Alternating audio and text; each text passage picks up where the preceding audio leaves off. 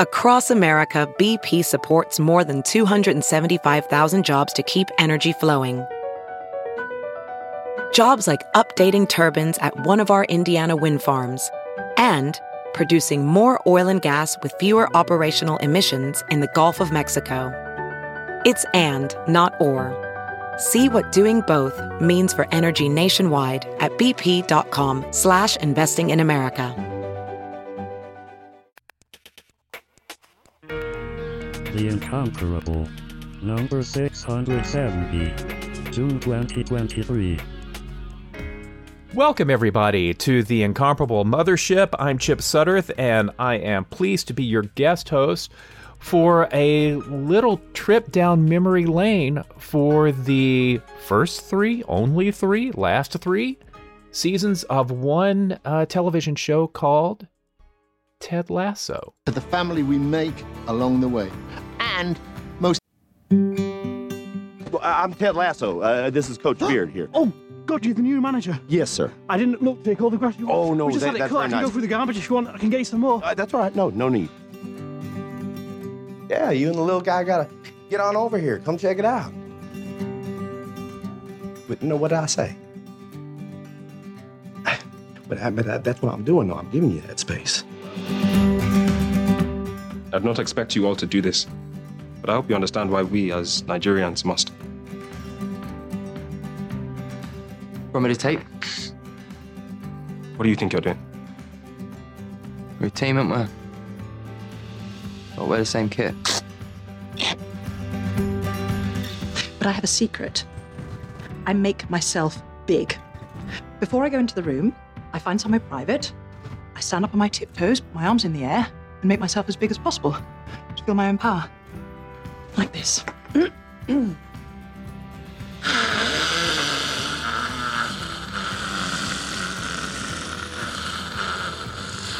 Fuck, you're amazing. Let's invade France. Hello, Coach. Really glad you decided. Shut up. Just shut up. You had me a coach. I've been to Vegas many times. One night is good. 2 nights is perfect. 3 is too many. Ted is a man. Just a man. And as for the fragility of life, I'm so glad someone finally asked. Because, yeah, I got a few thoughts. To the family we're born with. And to the family we make along the way. And, most importantly, to Richmond!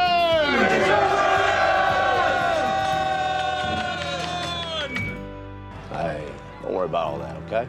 What do we say, huh? Be a goldfish. And that was 3 years worth, stretched out a fair bit, of Ted Lasso. Joining me for this discussion of where it started and how it ended, a veritable cornucopia of footballers. I've got Kathy Campbell here with me. Hi, Kathy. Hello. Let's invade France together. James Thompson. Hello. Hello. All human beings are opposed to the laugh police. Shannon Sutterth. Hello. Here representing some of the boss-ass bitches. And Aline Sims. Hello. Jamie Tart do. Oh man, I have been looking forward to this conversation for a couple of weeks now. Ted Lasso hit in the middle of the pandemic, and it blew up. And there aren't a lot of shows that prompt our Lord and Master Jason Snell to start up a Flashcast series on the TV feed. No, it wasn't even on the TV feed. It was its own thing. Football is life. Yep. There aren't a lot of shows that prompt that. So it was really big, really influential. Put Apple TV genuinely on the map.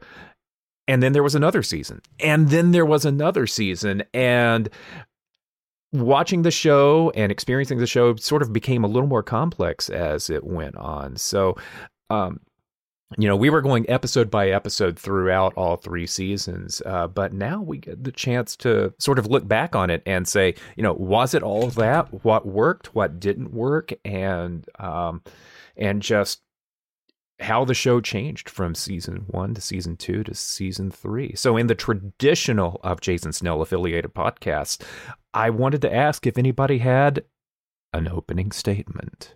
I think my statement is I don't get people who particularly hated this season and the last season. I've seen a number of reviews of the show.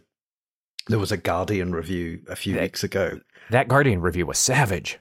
And I ill-informed. That's the word you're looking for. I don't get what show these people were watching, because it's not the show that I was watching. There was, there was some stuff in this last season that didn't land quite as well, but the highs were still superb. I mean, this is like a whole load of actors and writers at their absolute top of their game. And, all of these people, if they go off and do other shows and we don't get any more of this, I will go and watch these people in other things. Because, just about every single person in the cast is fantastic. And yeah, this show to me was as you said, it hit exactly at the right point. Right point, the world was terrible. But, we season 1 was just so perfectly timed that it was this absolute comfort watch. And then season 2 and season 3 were far more complex and, much longer episodes and much deeper and looking at all this stuff. But I think that just kind of reflects how we all were. We wanted the fluff and the happy thing, and then we wanted to think slightly deeper about stuff. And to me, this series is like one of the all-time greats. So Shannon interjected and said that the critics were ill-informed, and that might go a little too far for me. Kathy, what were you about to say? I was just going to say, I can see how people, I don't understand it deeply because I loved all the seasons, but I can see and kind of understand why people didn't like season 2 or season 3, mainly because A, they're not ready to think deeper, and B, because they are comparing it to season 1. Whereas the lowest points in season 3, excuse me, a little something in my throat there, are still so much better and more purposeful than so many other shows that have come out. And I think it's easy for people to say, "Oh, I hate this," because it's not what I was expecting. Whereas instead, I'm choosing to look at it like, okay, why are people initially reacting like this? And what is it about these seasons that have made people decide to, oh, I'm never going to watch it again, but wait, I'm going to come and comment on every comment that people make about how terrible I don't understand that side of things, because that's a lot of energy to put into a show that you supposedly hate, but it's fine. And so it will be very interesting to see where we sit a couple years from now. I really hope we get a Boss Ass Bitches show. Yeah. That's a whole other conversation that we'll have probably in the future, specifically about Keely and her storyline. But as a whole, it's still a beautiful piece of television. And the finale wraps it up in a way that is just glorious. It reminds me a lot of the Schitt's Creek finale, where I got emotional and felt content with where it left, even if I want some more. Yeah, the reason I was going for ill-informed, basically, I think a decent number of critics were looking very hard for what they could tear down.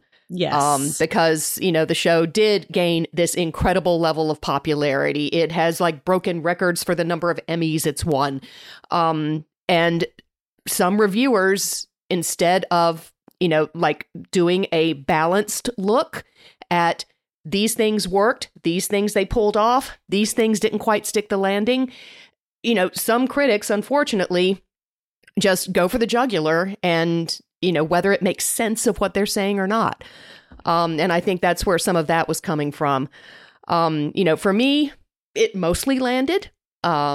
As far as over the seasons, I was hesitant to start watching way back in season 1, mainly because of the premise of the dumb American going over to England and flounder, trying to figure out how to do these things, because I'm not good with secondhand embarrassment. And I was expecting a lot of secondhand embarrassment in what they were writing.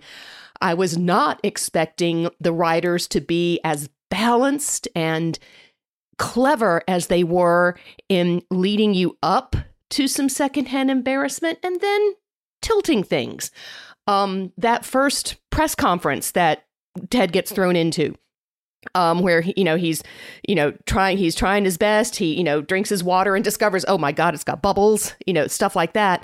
And just before it can get really bad, Rebecca steps in, and we know that Rebecca's doing it because she is preserving her plan, her master plan that she had in season 1. But still, the fact that she steps up, puts the reporters in their place, and it doesn't get too bad. And that's what kept me watching, was the fact that the fact that the writers were doing a very good job of making this comedy without making it, in my personal opinion, unbearable. And then they started developing the characters, and they started developing the plot lines, and they drew me in. And I, by the middle of the season, I was in. Aline, any thoughts before we start digging into some of the specifics for the 3 seasons? No, I'm ready to dig. Let's All talk. right. Well, let's dig. First thing I want to lead off with is that it's possible to make too much of this, but both between comments that Jason Sudeikis and Brendan Hunt made and the freaking window behind Rupert in season 3, analogies of this series and its structure to the original Star Wars trilogy have been made, and I think are pretty apt. So here's my here's my opening thesis, and we're such nerds. Yeah, and I think I mentioned this on one of the Football is Life episodes.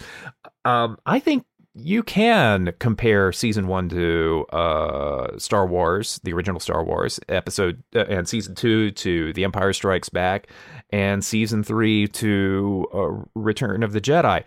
Here's my thinking.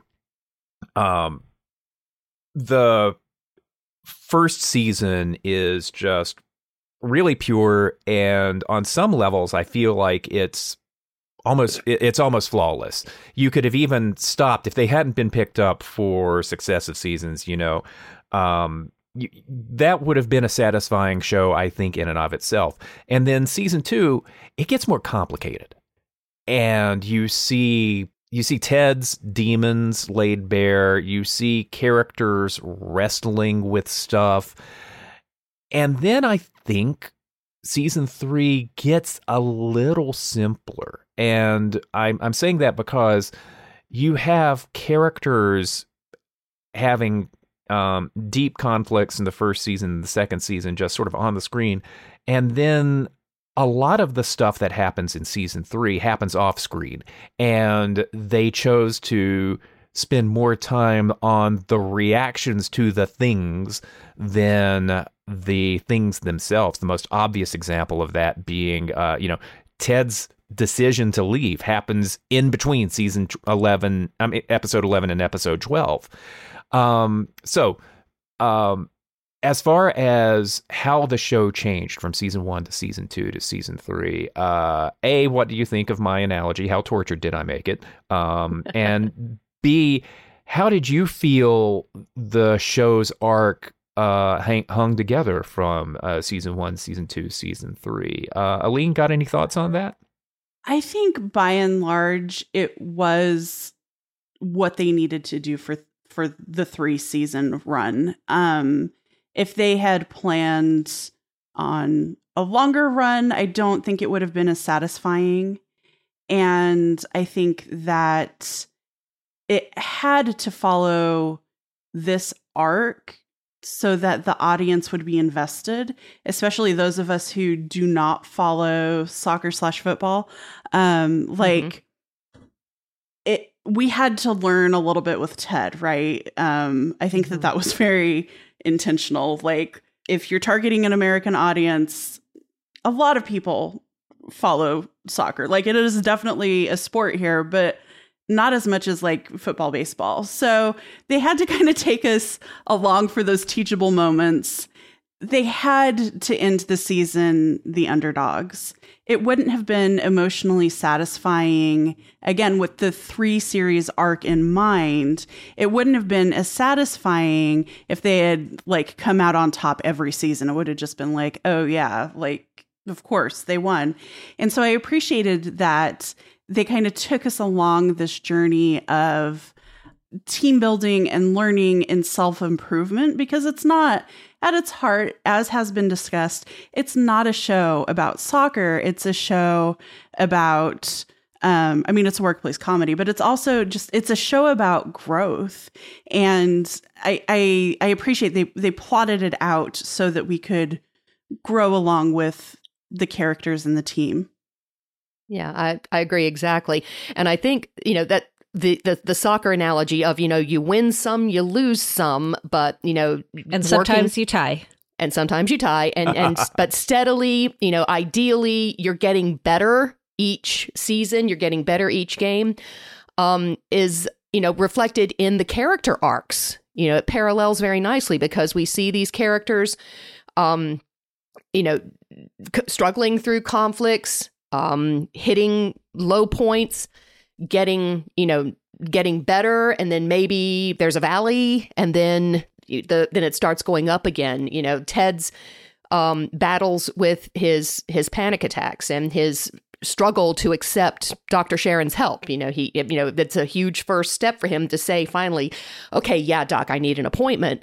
And then he spends the next episode or two dodging her or slamming the door because he's not ready to do it, until he finally, finds it in himself to start opening up and talking to her. And then, there's more improvement.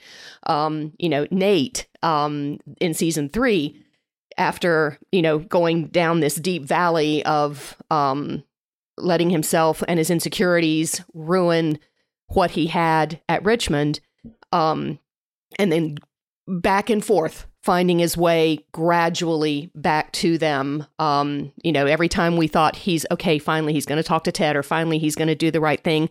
And then, Rupert steps up like that, shadowy bat on his shoulder, the little devil, to pull him back. But, he eventually gets there. So I think that there's a parallel going on with the sports analogies and what we expect from sports and the reality of how people react. And I think that some of the blowback from some people was the fact that, for whatever reason, they wanted the improvement faster and sooner. They wanted to see it step by step. That's not how life works. We don't get to see all the steps. Yeah. And I think, too, looking at this show and trying to decipher what its purpose is, obviously not every show has to have a greater, goal in mind, changing the world, blah, blah, blah. It can be just entertainment. But I think by having this type of greater story and these types of characters and being able to introduce non-toxic masculinity in a world to people that may not understand what toxic masculinity is without feeling like it's an attack. We all know these types of people that you can't correct or help guide their mindset at all, because they'll think that you're, telling them that they're a terrible person, and they get angry and frustrated and shut down. Whereas this show has brought these conversations in a safer way to help brains kind of process it a little bit better and a little bit easier. I've seen a lot of conversations online about people that have like been able to use this as a way to have conversations with other people in their families and their friends and stuff. And I think it's pretty special to have something that can be supportive and safe and give these larger ideas and also be really funny. I think that's a really fascinating way to look at this show, Kathy.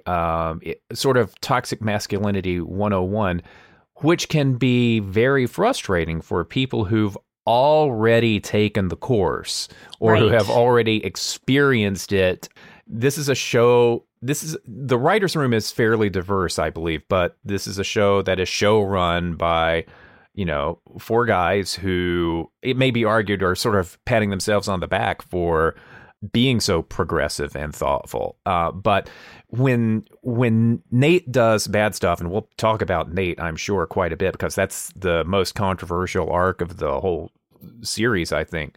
When Nate does really, really bad stuff before he betrayed Ted, and even after he betrayed Ted, some of the stuff that he does on the pitch early on in season 3 for West Ham to those players, you kind of want to see him do the work. And I think the show demonstrates that at least the show tells us that he did the work kind of off screen without actually showing him do the work.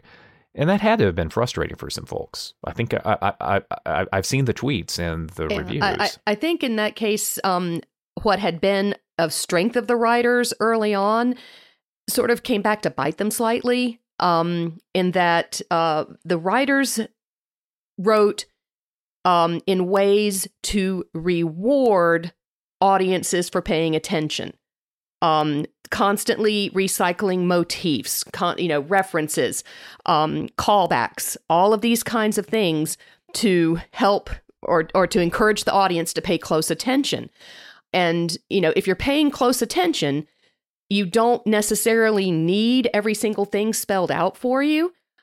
But they also, I do feel that they could have done a little more to reward the audience's paying attention by giving them some of what they hope to see. And, some of it we got, some of it we didn't. So I think that is a valid point to be made. I mean, I thought the fact that some stuff happened off screen, I actually liked that as the way that they were doing it, because it kind of like they were trusting the audience that they didn't have to spell everything out. And, that time was passing, the whole thing was across a season of football. Soccer. And it's football. I think it's called series in. Look, it was. I'm going to not translate because it's just going to get hard. Just embrace your Scottishness. It's fine. Yeah, one of the things I would say is like, despite being British, Scottish, I have zero interest in football. And I like this show. I really enjoy this show. And I started watching Welcome to Wrexham after this, which is the Ryan Reynolds, Rob McElhenney buying the Welsh football team. And there is quite an overlap in it, because it shows you all these different people, who are around the football team, and you get to know them, and so I guess I like people, and it doesn't actually matter. Weird. Big if true. But I mean, the people who are complaining, like, oh, the end of season 2 is a downer and the start of season 3, it's everybody's in a dark place or whatever. They clearly haven't watched any trilogies ever, because have you watched anything ever? You need to start people at their lowest point so that they get to the top again. I mean, it's also like every romantic comedy or whatever. There needs to be a point where you're brought to the low bit, so you get the contrast when you get to the high at the other end. So, I can see, yes, some of the complaints, but I don't understand it because the show is so clever, or I think it's clever anyway, the way it's written. I think they earn the people giving them sort of the thing about, yes, the you need to think a bit about it, but that's not a bad thing. I understand the criticism about Nate because I'm one of those people. Like, I didn't need to be shown everything, but I do feel like they could have thrown us a couple more breadcrumbs along the way. And I said this in the Ted Lasso podcast, Football is Life. I recorded the penultimate episode, and like, I just needed one or two more stepping stones to be fully on board with not Nate being redeemed, but his process to realizing that he was on a path that wasn't super great. But I don't understand a lot of the criticism, like everybody else. I don't understand a lot of the criticism of especially season 3, because it's like, do I think they could have done things differently? Absolutely. However, I think in the end it worked. And the thing about a series like this is not like Star Trek The Next Generation, where every episode is kind of its own little capsule and it stands alone. There is an arc. So you can't judge this series based on one or two episodes. It's really, well, I mean, you can. Obviously you can. People have. You shouldn't. Yeah. You shouldn't judge it based on one or two episodes, because again, it's not about the one or two things that happen. It's about the whole. And I really, as the criticism was coming in like mid-season, I was like, but you don't know where it's going yet. And I felt like the writers and the actors had done enough in previous seasons, even on the strength of season 1, that I was willing to trust them to bring it to a conclusion I was satisfied with. And I think they did that. I think that they delivered. As you write your life story, you're far from finished. Are you looking to close the book on your job? Maybe turn a page in your career? Be continued at the Georgetown University School of Continuing Studies. Our professional master's degrees and certificates are designed to meet you where you are and take you where you want to go. At Georgetown SCS, the learning never stops, and neither do you. Write your next chapter. Be continued at scs.georgetown.edu/podcast. I think they did as well, but it's not binary good bad for me. I do think that the first two seasons were recognizably better from a writing standpoint than season 3.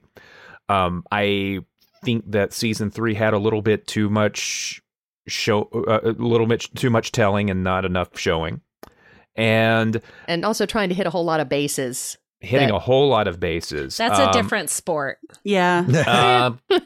Point. Did we need Zava? I think we've got some. I think we can have a conversation about that.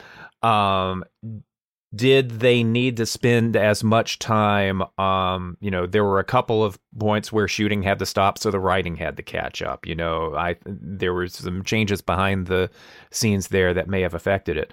I think that season 1 was just lightning in a bottle. And I think that season 2 was deeper and better, honestly. And there were some people who were upset that it wasn't the hit of endorphins that season 1 was. But season 1, we were watching it in the middle of lockdown. How could we not react so strongly to that sort of positivity? I wish that season 3 had been more polished, but it still hit all the high points for me. One of the things I would say about season 3 is also like the episode length pretty much doubled.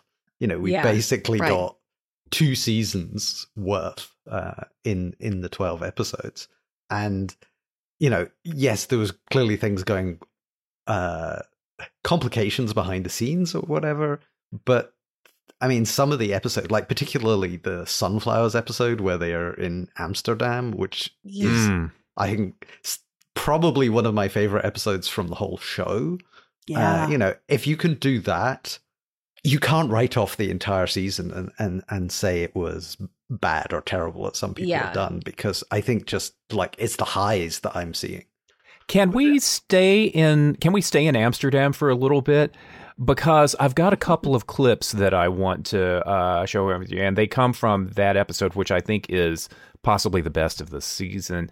And the first one is, I think it's Ted's turning point, the character Ted's turning point in the entire show. So this is him having a conversation with Coach Beard on the bus. Let me ask you a question here. Is this anything?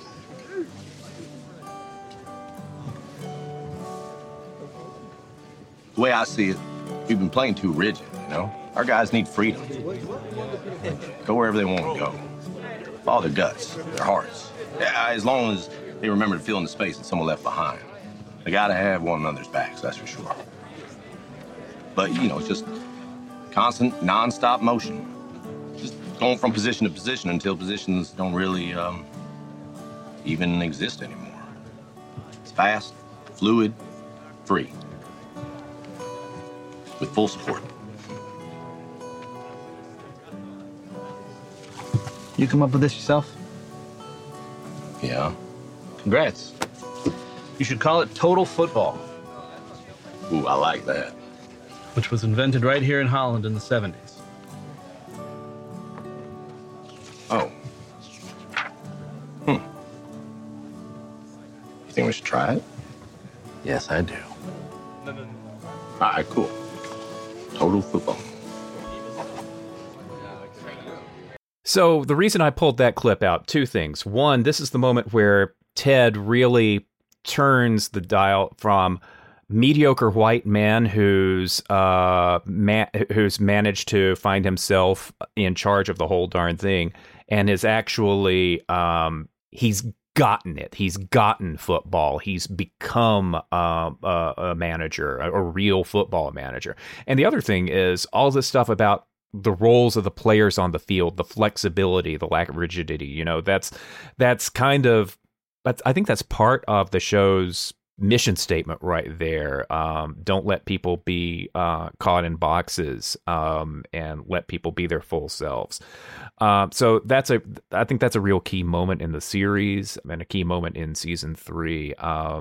Thoughts about Ted's journey from guy almost failing up to actually having some agency and becoming the honest to God manager of the team, as opposed to just the guy who makes everybody feel valued. The thing I love the most about that entire little mini arc is that Ted gets his inspiration from yet another sport. He's watching a basketball retrospective when it hits him. That's always tickled me. That he comes up with this. It turns out, yes, it's a thing, but that he drew his inspiration from another sport. I do think it's a very apt metaphor for what he is trying to accomplish with the team, to have them play as a team, to have them have each other's backs and support each other. So I genuinely loved that moment as well. And the fact that, that the team took them a little while to get there, but, once they were able to adopt it successfully, their winning picked up again. I will never feel good about the cords around people's privates piece of the team getting it. Yeah, that was freaking hilarious, but also terrifying. Yeah. James, your thoughts? The thing that I come back to, kind of like not the turning point, but back in season 1, the darts scene where he's talking about being underestimated by everybody. I think that's the point where you realize that he is more than just the idiot abroad who's like somehow managing to make people feel better. That he does actually, there's more to him. And, I think that's the point also where Rebecca realizes that, perhaps she's got this whole thing wrong. So that scene sticks in my mind as the kind of the point where we start to realize that, he might not know the rules at this point, but he's getting there. He doesn't need to know the rules to know how people work together and how they need to be working together. And I think that's the important thing about Ted as a coach and as a manager. It's not about the specifics. That's why he has the people that know the amazing things that they know. He has the ability to kind of pick from different people and different sources to be able to turn around and have these incredible, things happen because he trusts those people. Team from start to finish. Ted's focus is on getting the individuals together, helping those young men become their best selves in order to make the best team possible. So another clip that I want to draw out from that episode involves Colin and Colin's story. And Colin's story is a really good arc in this season. And the piece that I wanted to pull out is not the part where he talks about wishing that he could kiss his fella on the pitch the same way that others can, but before that. And I think it actually ties in pretty nicely to what Ted said about Total Football. And the club brought in Dr. Sharon. And she helped me realize that I have an ache. An ache for both my lives. To be my only life. You just feel for the guy, and you've got people all over the place in the show Ted Lasso who are trying to put themselves together, or trying to be whole, complete, healthy people. And for some of them, they take a real hard turn in the wrong direction, like Nate. And then there's Colin, who, in the end, has that moment that has never before happened on a Premier League pitch in real life. Where he does have that moment. I think there's a lot that Ted Lasso, the show, wants to say about how people should treat each other and what their sort of ideal state is. It's like, I don't know how suspicious Jason Sudeikis is of therapy in real life, but this is a lot of people who've been to mindfulness retreats. It feels like, who've been writing this thing. Can we just, as we come out of that scene, can we just shout out Trent Krim, who yes. I think he has, he's obviously much more of a main character in the season because he's embedded with the team writing the book. But I think he's one of my favorite additions to this season, just having him around, and how he's revealed to be gay as well, and he's a sort of mentor figure to Colin, but just his presence around the kind of like management area, I think, elevates the series, and he's just so good. It's so freaking good. Yeah. I wonder how, I have to wonder if Trent was meant to be this present in the entire series, or if everyone just realized, oh my gosh, this is an incredible character. Let's figure out how to keep him around when he's no longer Trent Krim the Independent and is Trent Krim Independent, and see how to build that. Like, I'm sure it probably was like partially part of the story, because obviously, but I wonder if this deep, like, transcendent presence of Trent Krim in almost every episode was because he's so freaking incredible, and the character himself just is shining star. And you can't let a hair like that go to waste, ever. Right? No. You just can't. But I remember, like, it was, I think, episode 3 in the first season where, Rebecca gets Trent to, follow Ted for a day, sort of, maybe it's genuine foreshadowing. Maybe they were thinking that far ahead. But, the fact that was like, sort of not only the first opportunity for the writers to make Trent less of a surly journalist, because, Ted wins him over and, he writes the honest, thoughtful piece about the Lasso way in that first article. And, from then on, his questions, I mean, he's still a journalist in that season and the next season, but he's also, being supportive. I mean, he actually, he goes to Ted about the article, that he's got to write about Ted having panic attacks, and breaks journalistic rules in telling him that Nate was the one who revealed it. I'm very glad that they found a place, whether it had been planned all along or if it was an inspiration somewhere in the writing and planning of season 3. I'm so very glad that they brought him there to be this extra presence, to let his reactions to things be a part of the action of the third season, as well as to be there for individuals. Sure. In the same way that Colin's sort of looking to sort of bring different sides of himself together, Trent lets go of the trappings and the negativity of being a British journalist and embeds himself in the team to write a book, becomes part of the, he's a diamond dog, hilariously. Yeah, I mean, and that's part of this whole trend of people trying to become, better people. And let's drop in. There's a quote that Higgins has in the last episode that James wanted me to pull out. So let's play 12 seconds of that real quick. Human beings never going to be perfect, Roy. The best we can do is to keep asking for help and accepting it when you can. And if you keep on doing that, you'll always be moving towards better. Yeah, and I think that just sums up the whole show.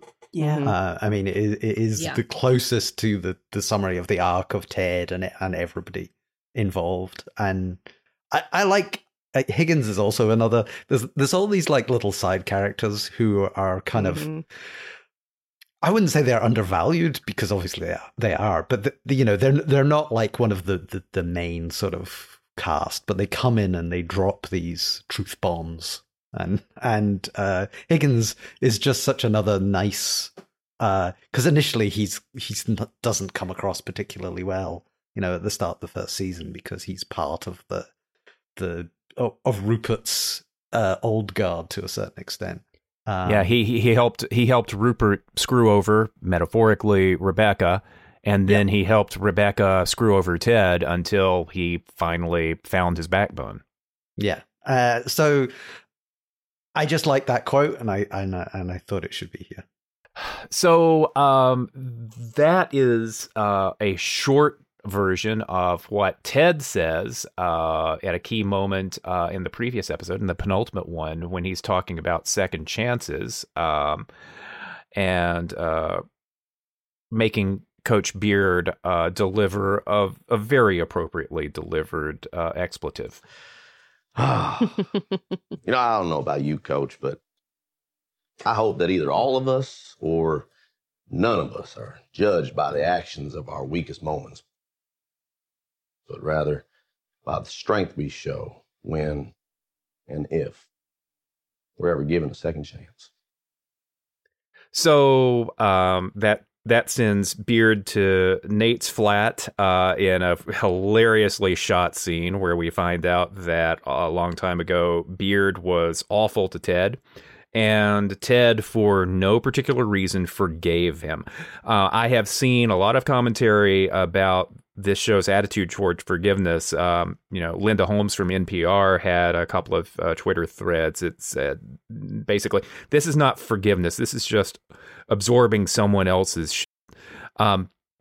And I wonder what you all think about what this show has to say about forgiveness. We talked about that a little bit on Football is Life for season 3, episode 11. But in the end, we see Ted just bending over to forgive Nate even before Nate said, "I'm sorry."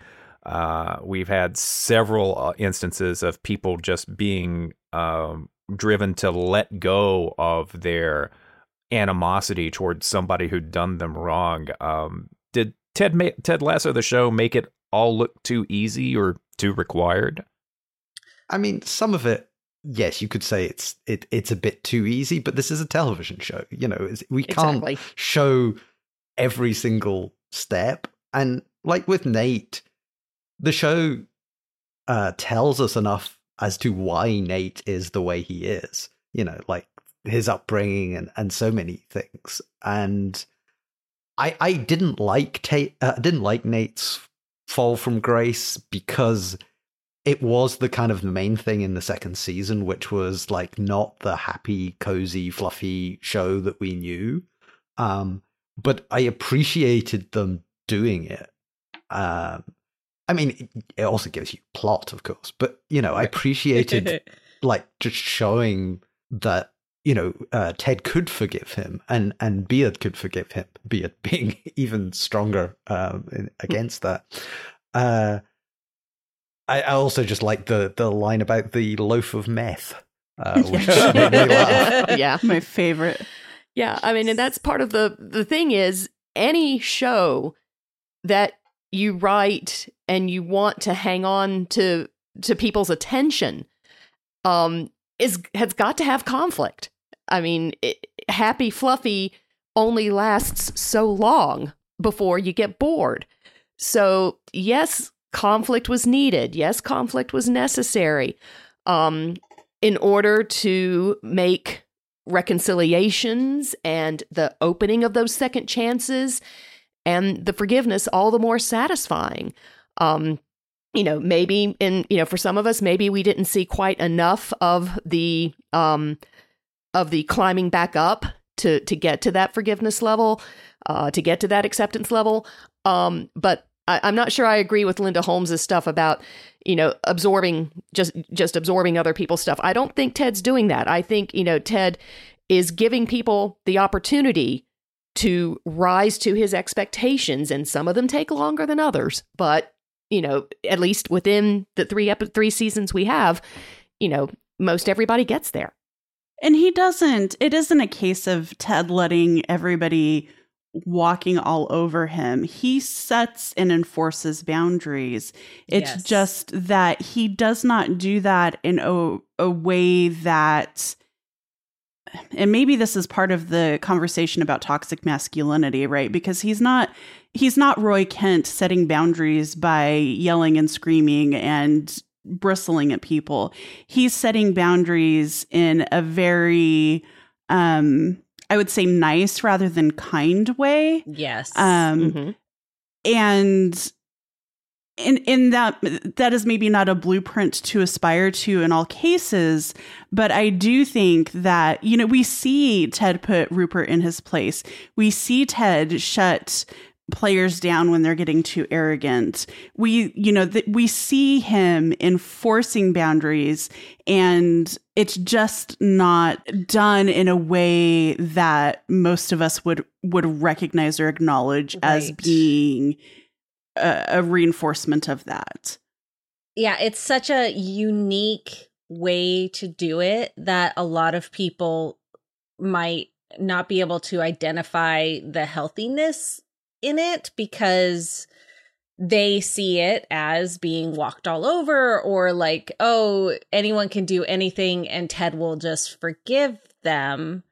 But there's something to be said about the whole thing, you know, forgive but don't forget type of a thing, and trust but verify. And I think it's important to have these boundaries in real life, because unlike sitcoms and other like television shows, it doesn't all wrap up perfectly at the end of a season, or even like not perfectly or whatever, but human beings as a whole are flawed and constantly are going to be making mistakes. And being able to use different interactions in a quote unquote fun television show to affect how you interact with humans in real life is pretty special, and in a healthy way. It's not necessarily, oh, I need to do this the Ted way, so much as how would the Kathy way be? How could I utilize this way of forgiveness and still set my boundaries to protect myself and what I need to do to thrive and be my best self, as well as how does the team, whatever team I'm on as a whole, work, even though I don't play football. I think also, like, Ted had a whole arc in season 2 about, just being positive all the time kind of thing. Yes. Doesn't work, doesn't fix everything. So, he has to, deal with himself as well, but and get himself to a place where he can, forgive people. So I want to, before we get too long into this thing, I want to just take a moment and enjoy some of the simple things in life, whether they are thinly papered over pastiches of well-known soccer players introduced in season 3.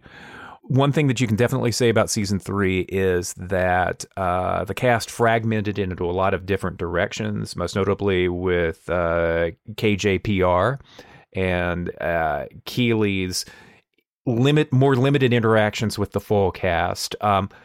But this show had a lot of character arcs, a lot of places that those characters could go. And let's start off with just a quick lightning round of what your favorite character, either your favorite characters or your favorite character storyline were for the last 3 seasons. And then which of them you think could sustain maybe a spinoff if the writer strike is ever resolved and Apple throws enough money at Sudeikis and Hunt and Kelly and say, would some of you please give us some more stories with some of these characters? Which would you pick? Aline, would you be willing to go off? What was your first? Who were your favorite characters of this show, and do you see them going somewhere after season 3? I really love the way Jamie and Roy's relationship evolved. The Amsterdam episode just sealed the deal for me.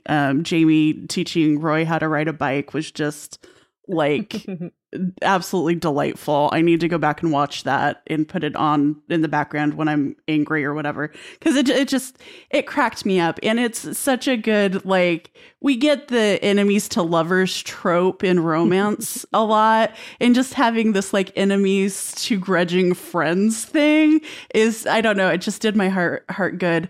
I've heard speculation of a Roy Kent series, and I don't know if I want that. I love Roy as a character. I would not want him as a friend, I don't think. But I love him as a character. I love seeing him interact with his niece. There's a lot I like about him, but I am not sure that he's someone I want to have as the subject of a series. I could be persuaded in another direction for sure, but I just can't see that. What I really want, as has been alluded to, is I want to see the women's football club, the Richmond version of that. And I want to see Keely and Rebecca killing it with a women's league. I think that would be amazing. Their relationship has been like hashtag goals. Yes. To date myself, for the entire series. Unlikely friends who just have this beautiful, open, communicative, supportive relationship. And we didn't get enough of that in season 3. So I really need my Rebecca and Keely fix for a new series, because I think it could be really good. I think that it works well with the themes of Ted Lasso, like Ted Lasso kind of being the like priming the pump for people, talking about toxic masculinity. There's more stuff that they could tackle with a women's football club and a story about a women's football club. And let's face it, like women's soccer, especially in the US, any women's sport is definitely given short shrift. So I'd love to see it be the subject of a well-regarded series. Yes. Yeah. Can I just say that this is not a draft, but Aline just picked everything that I was about to say. I agree 100%. Everything, as Aline was starting to say, I was like, dang it. Yeah. What can I say now? You can't have Keely and Rebecca too. That's who I was going to pick. I mean, what I would say on top of all that, there's the line in, I can't think it was the last episode or whatever, where with the title of the book, and you know, the Lasso way becomes the Richmond way.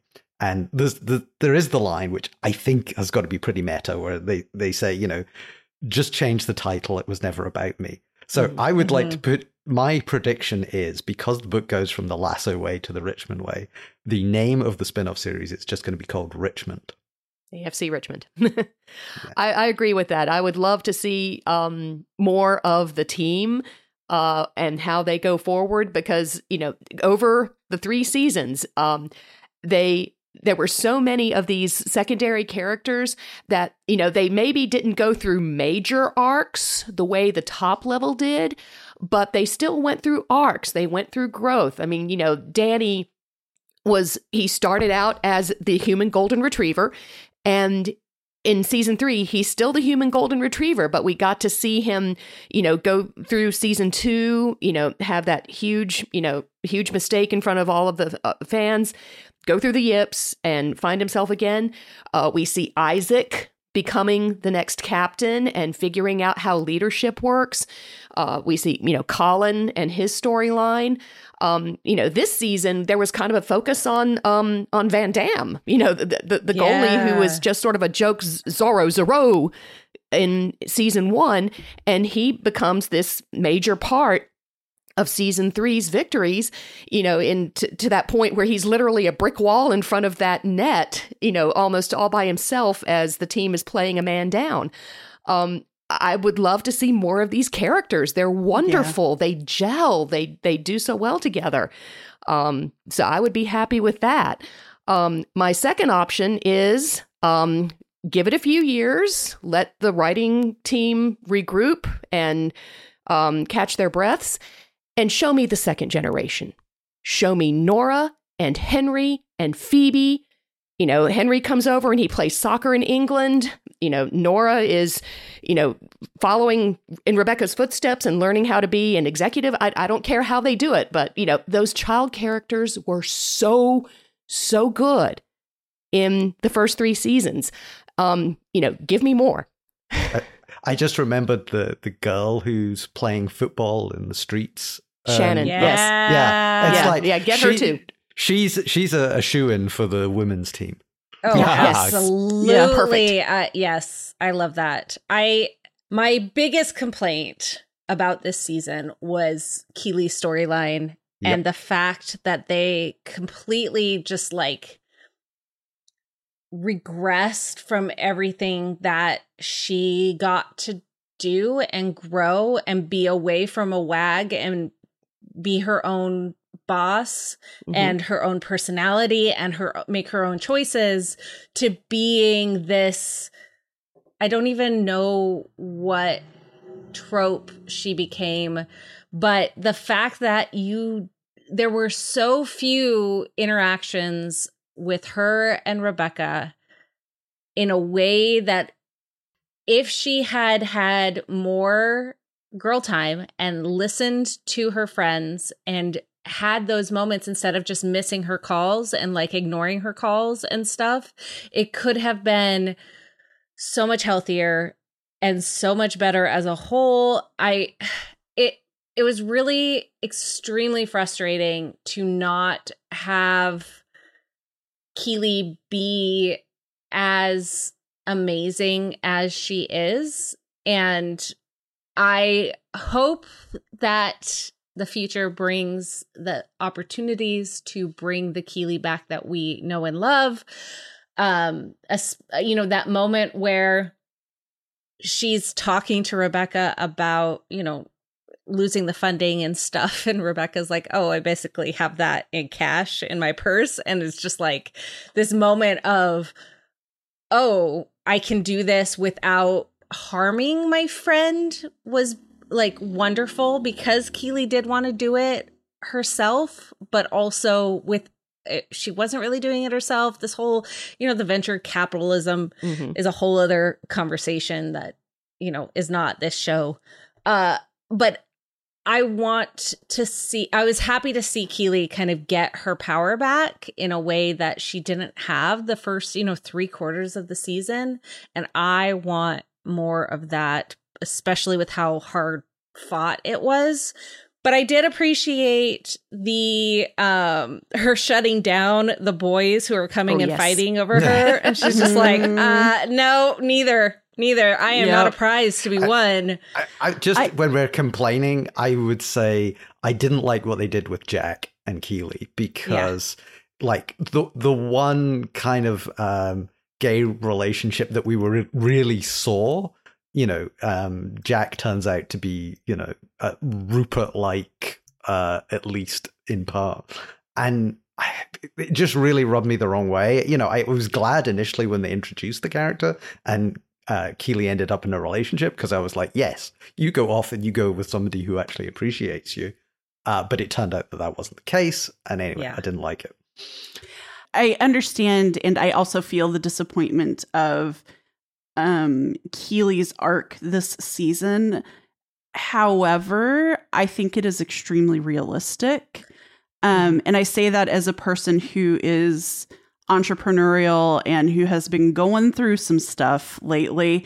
And it's just, I saw myself in Keeley, because she was in the situation. She was in, I don't think she was in over her head, but I think because of the whole way venture capitalism works, she'd ceded a lot of control of her business. She was trying to placate these people who had given her money, and she wasn't able to be true to herself, which in like she was when she was completely independent and starting off in PR, in her modeling career and everything. But I think this is another case of just like, I don't feel like I had enough breadcrumbs to lead me to Nate's turnaround. I don't necessarily think the writers gave enough breadcrumbs about Keeley's arc, because I can read or put my interpretation or whatever. I think I'm reading between the lines anyway, because it's something that I am currently going through the same thing that was shown for Keeley, right? But a lot of people haven't experienced that. And if you've never been entrepreneurial, you've never been in a weird workplace situation where you're stifling yourself, whatever, I think that doesn't necessarily follow. And it just needed more time with Rebecca so she could say, it's really hard having VC investors because whatever, just a little bit more hand-holding for the audience. I think that maybe the writers trusted us a little bit too much, because as Shannon pointed out earlier, like previously they'd kind of like self-referenced and trusted the audience to pick up on details in that way. But I think that this season they were pulling from the outside a little too much and trusting the audience to understand the experience a little too much. I don't know, but like I understand where people are coming from not liking Keeley's arc. But I also understand being right in the middle of where she was. Yeah, for me, as you were talking, I was thinking about how they built up her successes as she did the PR work for Richmond, to the point where it became a point of contention between her and Roy, because Roy sees she gets the magazine spread and Roy sees, just how far she's come and just how much potential she has. And for me, her trying to figure out her role leading the company, felt like Keeley herself recognizing how the heck do I fulfill this potential? What do I do now that I have to, meet all of these expectations that have been set up, and then, things like, her bringing, she meets her friend Shandy. Shandy is somebody familiar, somebody who, she grasps onto as, something to support her. And, while that hiring of Shandy turns out to be a mistake, it also helps her break the ice with Barbara. And Barbara eventually turns out to be, to come in as her partner in the firm at the end. So it worked more for me as far as Keely's own story, but I would have loved, it did take her away from the main cast too much for me. I didn't get enough of interactions with everybody else. I think a big problem that I also saw with this whole thing was Keely didn't have the wins that we had seen her as this boss ass bitch in the past. Everything, she was in over her head in these situations. That's why she pulled in Shandy, because of that one moment at the photo shoot or filming or whatever it was where it worked out really well. And she's like, oh, I need some support. I need someone to help me do this because I can't do it myself. Whereas we don't see any successes. You don't see any of these great interactions with clients or deals that she had in the last 2 seasons, including, the whole banter and all of this stuff. All you saw was mistakes that had been made. And that I felt really minimized her skills and her journey, because as she's second guessing herself, there was no wins at all. I cannot think of something that worked out in season 3 from her PR firm. It was all mistakes or bad things that happened. And I think that really cheapened Keely's character for me. Because yes, obviously, when you're running your own business as opposed to just being freelance, and you have staff and all of these things and make mistakes, yes, that's fine. I get it. But there was no, where was Keely's redemption? Okay, that's what I want. She came around, and thankfully Rebecca came and was able to help her and all of this, but you don't see her succeeding in ways that we had seen her succeed in the past. And that made it feel really not great. On top of the relationships, what? Come on now.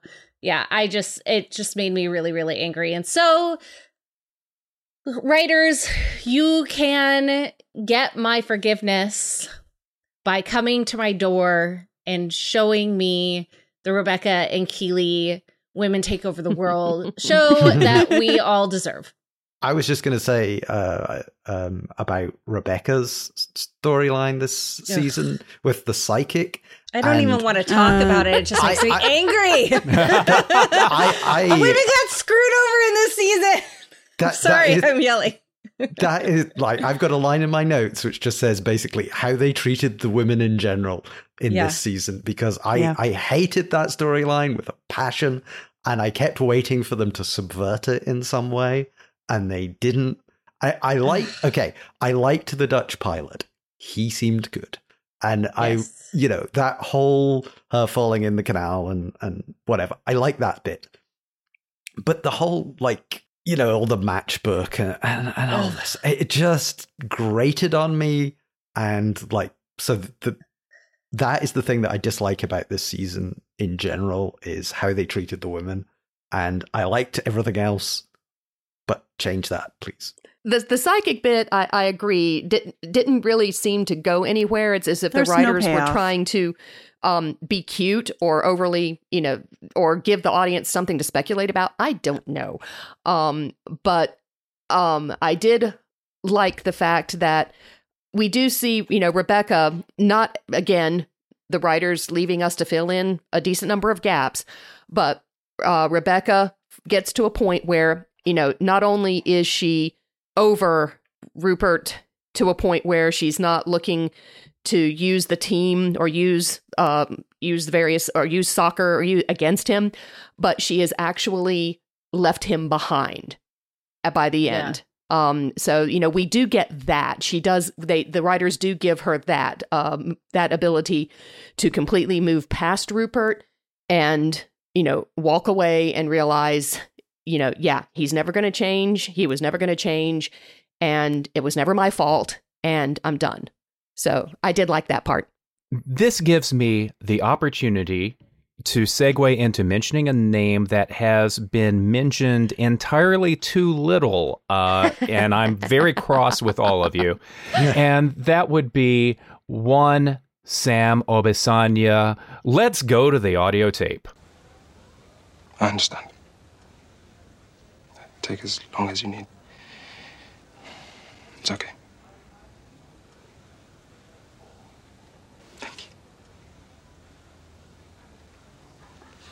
But Rebecca, there's something I should warn you of.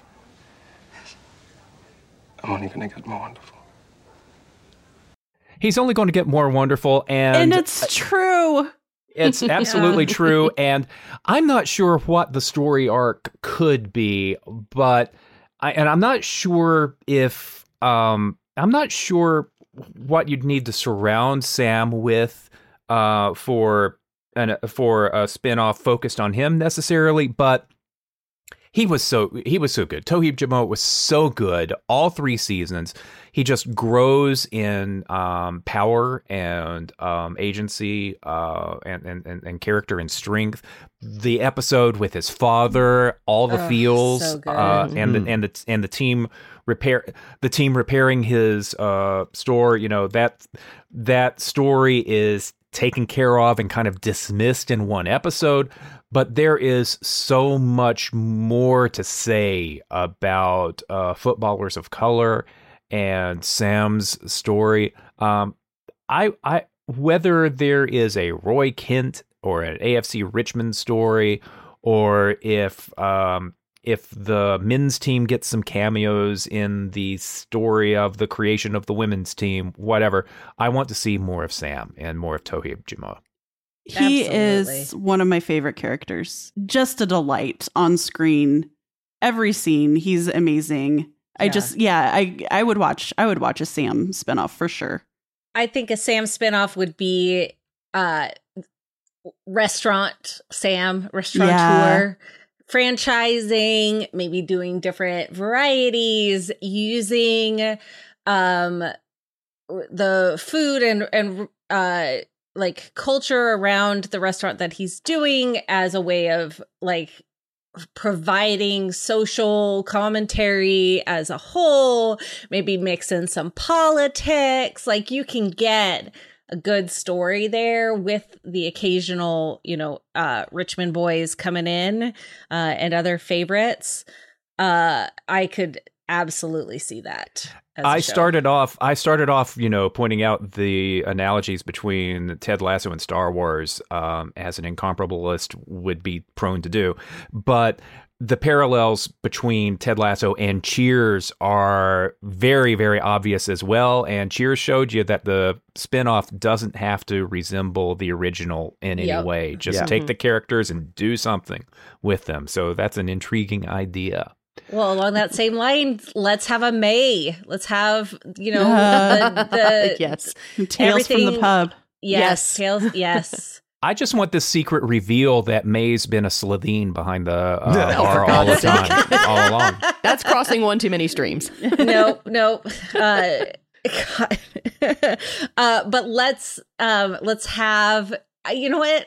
We don't even need a full series of each of these stories. We could have a show that's individual episodes of individual storylines, like continuing on. So you have one episode that's all about Sam's restaurant, one episode that's Tales from the Pub, one episode that is Beard being Beard, all of these things that are like what is it called?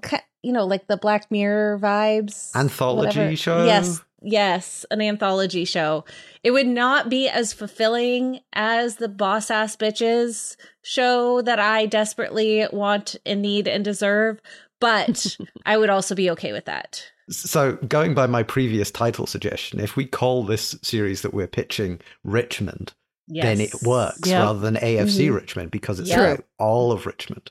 So that I think the community. I think Apple should contact us and we'll set up a writer's room. I am more than willing to assist. We are not scabs. We are not scabs. They got to settle this. No, in the future. Listen, by the time this gets to Apple's ears, the writer's strike will be solved and fixed. Knock on wood.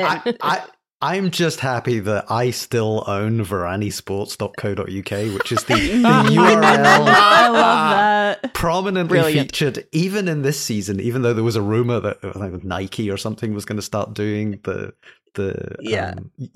strips, but that no, it was still there and it still links to this podcast. So amazing. Perfect. Hey, we've been going for a good more than an hour, which means that we've actually gone past the length of a typical season 3 Ted Lasso episode this time around. But I did want to sort of get some final thoughts. It seems like all of us, anyway, were satisfied with the way that Ted Lasso ended. Certainly satisfied with the series when you look at all 3 of them put together, and we're all open to more stories set in Richmond or with these characters if they come to pass. Any other final thoughts about Ted Lasso? I wish the Zava arc hadn't happened. Yeah. It honestly is the one thing that could be taken out. They could have found another way for Richmond to get enough wins to stay afloat. I was kind of okay with it just because it was a nod to it was at least a nod to the fact that sports are complicated and sometimes you can't have the exact team hanging around each other for 2 or 3 years at a time. But yeah, it's the one thing though that to me felt like the writers indulging themselves in referencing real world soccer, real world football. Or it's some executive was like, okay, I need this. And the writers are like, are you sure? And he's like, yes, or I'm taking away your funding. And they're like, cool, we'll make it so that everyone hates it. So nobody wants more Zava. And here you go. Poochie went off to his home planet.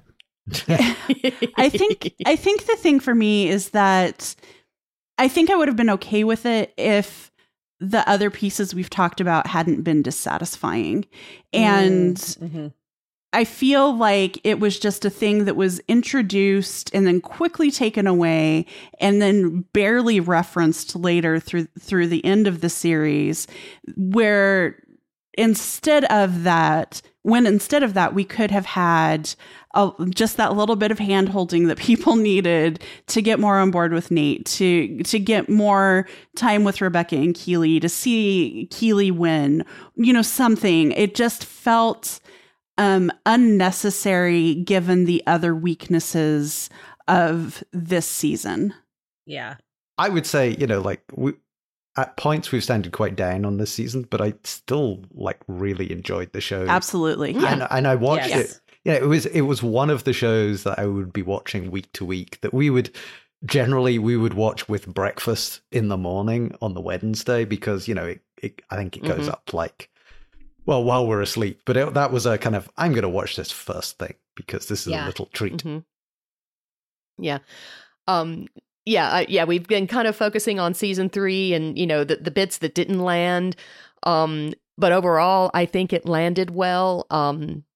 And it is certainly something I will go back and watch again. If a spinoff happens, I will certainly see what they come up with. And I think, overall, they succeeded in, the various messages about general positivity and optimism in one's life, in taking care of oneself mentally. All of these different pieces they had that they wanted to put out there into the conversations. Overall, I think they they did most of what they needed or wanted to do. Yeah, I think as a whole, the idea of having a conversation about toxic masculinity in a space that seems to be fairly, I don't want to term it a safe place because, all of the reasons, because society is terrible sometimes, but being able to have these conversations in ways that feels easier to have with people that maybe aren't on the same internet that we are. Maybe non-threatening. Yes, non-threatening. That's exactly it. And be put in terms that they can understand and feel positive about. I think that overall was a great aspect and a great thing to put out into the world when we needed it as much as we did. And I'm excited to see other shows maybe in the future when the writer's strike is over, because that's going to happen at some point in the future, I hope. Try and recreate this and hopefully succeed in a way that feels authentic to how they want to do it and feels supportive and lovely, because the world needs more joy. And I would say, as I kind of echoed earlier, so many of the actors in this show I didn't know before, and now I just want to see what they're going to do next. Yep, me too. I am just thrilled that we had this series, grateful for it, looking forward to something new. And I do want something more from this team after they've had a good long rest and the writer's strike is resolved in the writer's favor. And then,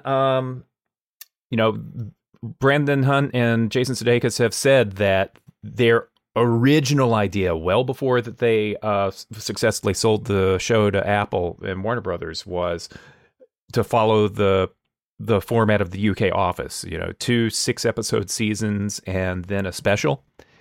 They got a lot more than that, and I'm glad. And they could do whatever they want to extend the Ted Lasso cinematic universe if they choose, and I think I'll take it. So that has been the Mothership wrap-up for Ted Lasso. Kathy Campbell, thank you so much for joining me on this one. Barbecue sauce. Aline Sims, likewise, thank you so much. Shannon Sutterth, thank you. You're very welcome. In this case, this is a time I will not be a goldfish because I want to remember all of this. And finally, James Thompson, thank you so much for joining us from the Kingdom of United.